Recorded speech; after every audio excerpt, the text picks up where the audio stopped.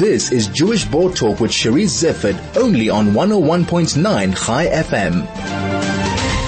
In 1986, Arona Dison spent time in the women's section of Pollsmoor Prison, in a space reserved for white political detainees. She was 20 years old and already involved with the UDF and NUSAS, and she was arrested for handing out flyers against the state of emergency regulations. She is one of the men featured in Jonathan Anch's book, Menches in the Trenches, and she's my guest now to tell me more. Arona, welcome, and thank you so much for joining me. Thank you. Nice to talk to you.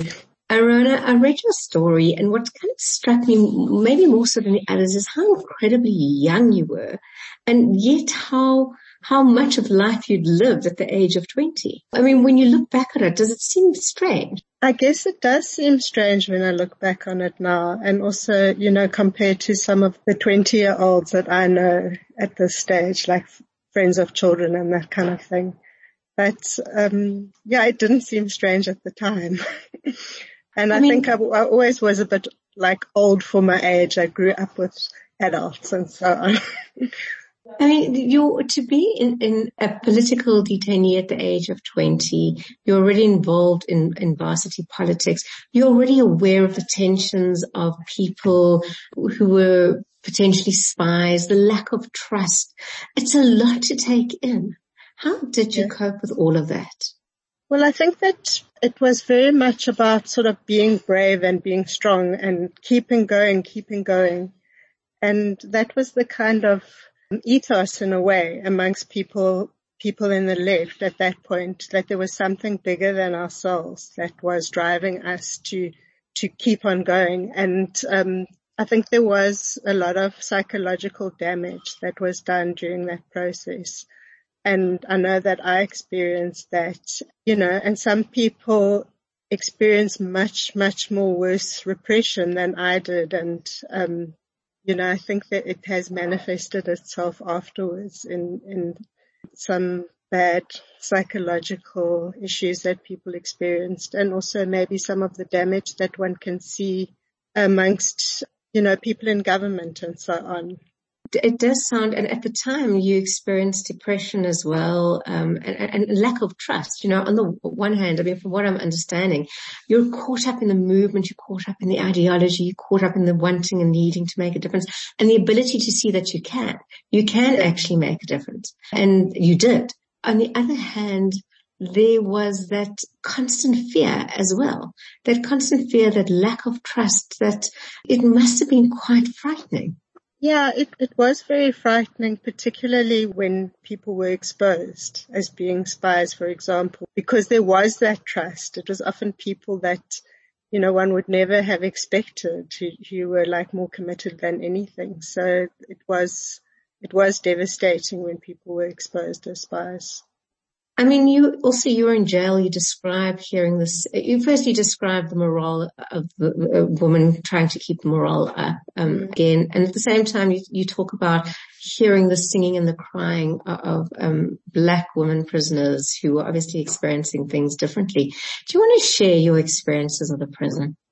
I think that we were very aware, the white women were very aware of our lack of immediate danger. Like, just being confined and incarcerated is already like a very horrible thing to experience.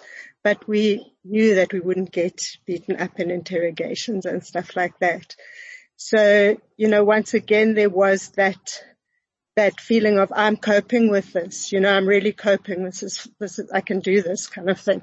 And as I said in the story that I wrote, there was this emphasis on the 14 days because the state had permission to keep people for 14 days, and then they had to renew the thing. So that 14-day deadline was really important, and it was really scary when I wasn't released at 14 days, but then in fact I was released the day afterwards.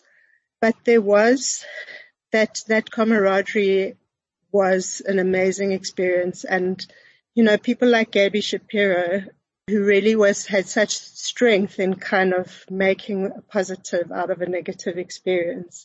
The details and the way that we managed to cope was a really amazing experience.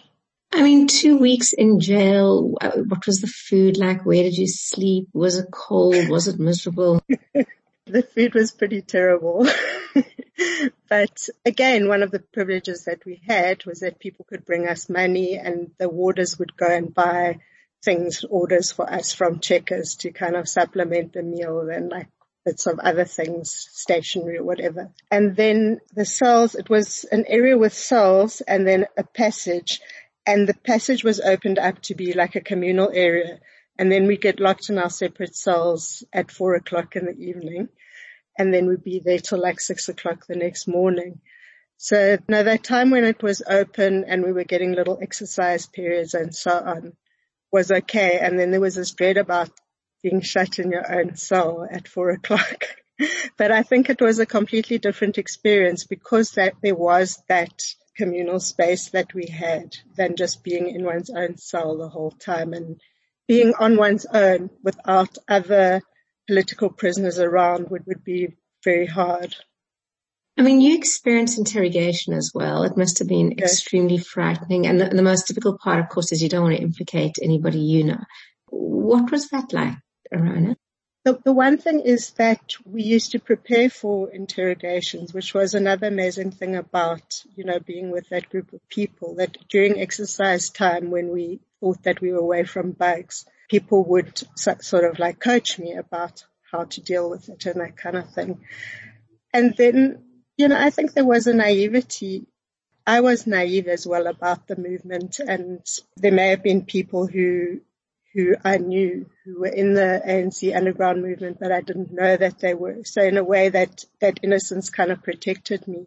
But I did try to sort of play more innocent than I was. And I also just tried to tell them things that they would have known anyway, because there was a lot that they would have known about the student movement and who was, they wanted to know like who was instigating things like that and things like that. And I'm sure they would have known most of that stuff anyway. What I found interesting was that the security who interrogated me, his name was Engelbrecht, and he was like very charming and smooth and so on. And I just found that quite an irony in a way, like that I was dealing with this very, very charming person. Arona, what was the role of women during the apartheid kind of National Party side? Because very rarely do you meet women interrogators or women. What was their role, if any?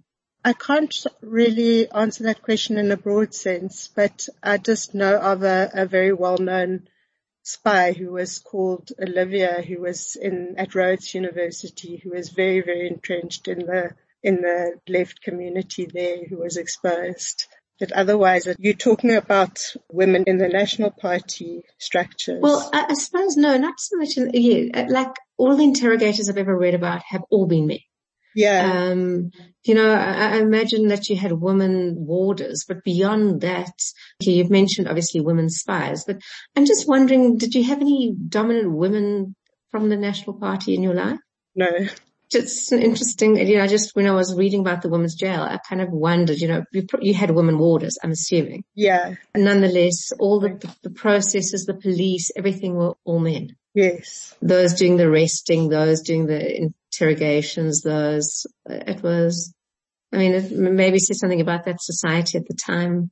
Arona, if you had to look, what would your advice be now to your younger self? I have often regretted that because I got so involved in the struggle, I repressed a lot of aspects of my life, particularly to do with creativity.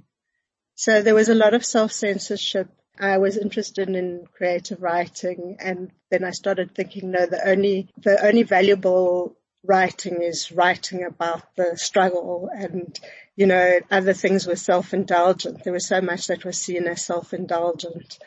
And I think to some extent, even though I haven't believed those things for a long time, it really influenced me. And, subsequently getting into academia, there's a different type of suppression of creativity that I experience as well, though it doesn't need to be like that. I would have loved to just have more space to just explore things, and particularly in terms of creativity.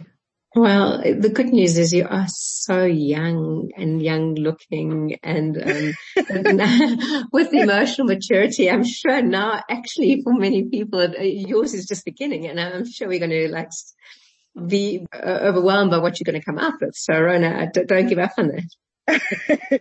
Thank you. Arona, I think that is where we have to leave it, but thank you very much for joining me. And thank you for sharing your story. It was very poignant and quite sad. And it's important to reflect this, all these years later. So thank you very much for joining me. Thanks, Cherise. That was Arona Dison, who has a chapter in Jonathan Ans's book, Mentors in the Trenches.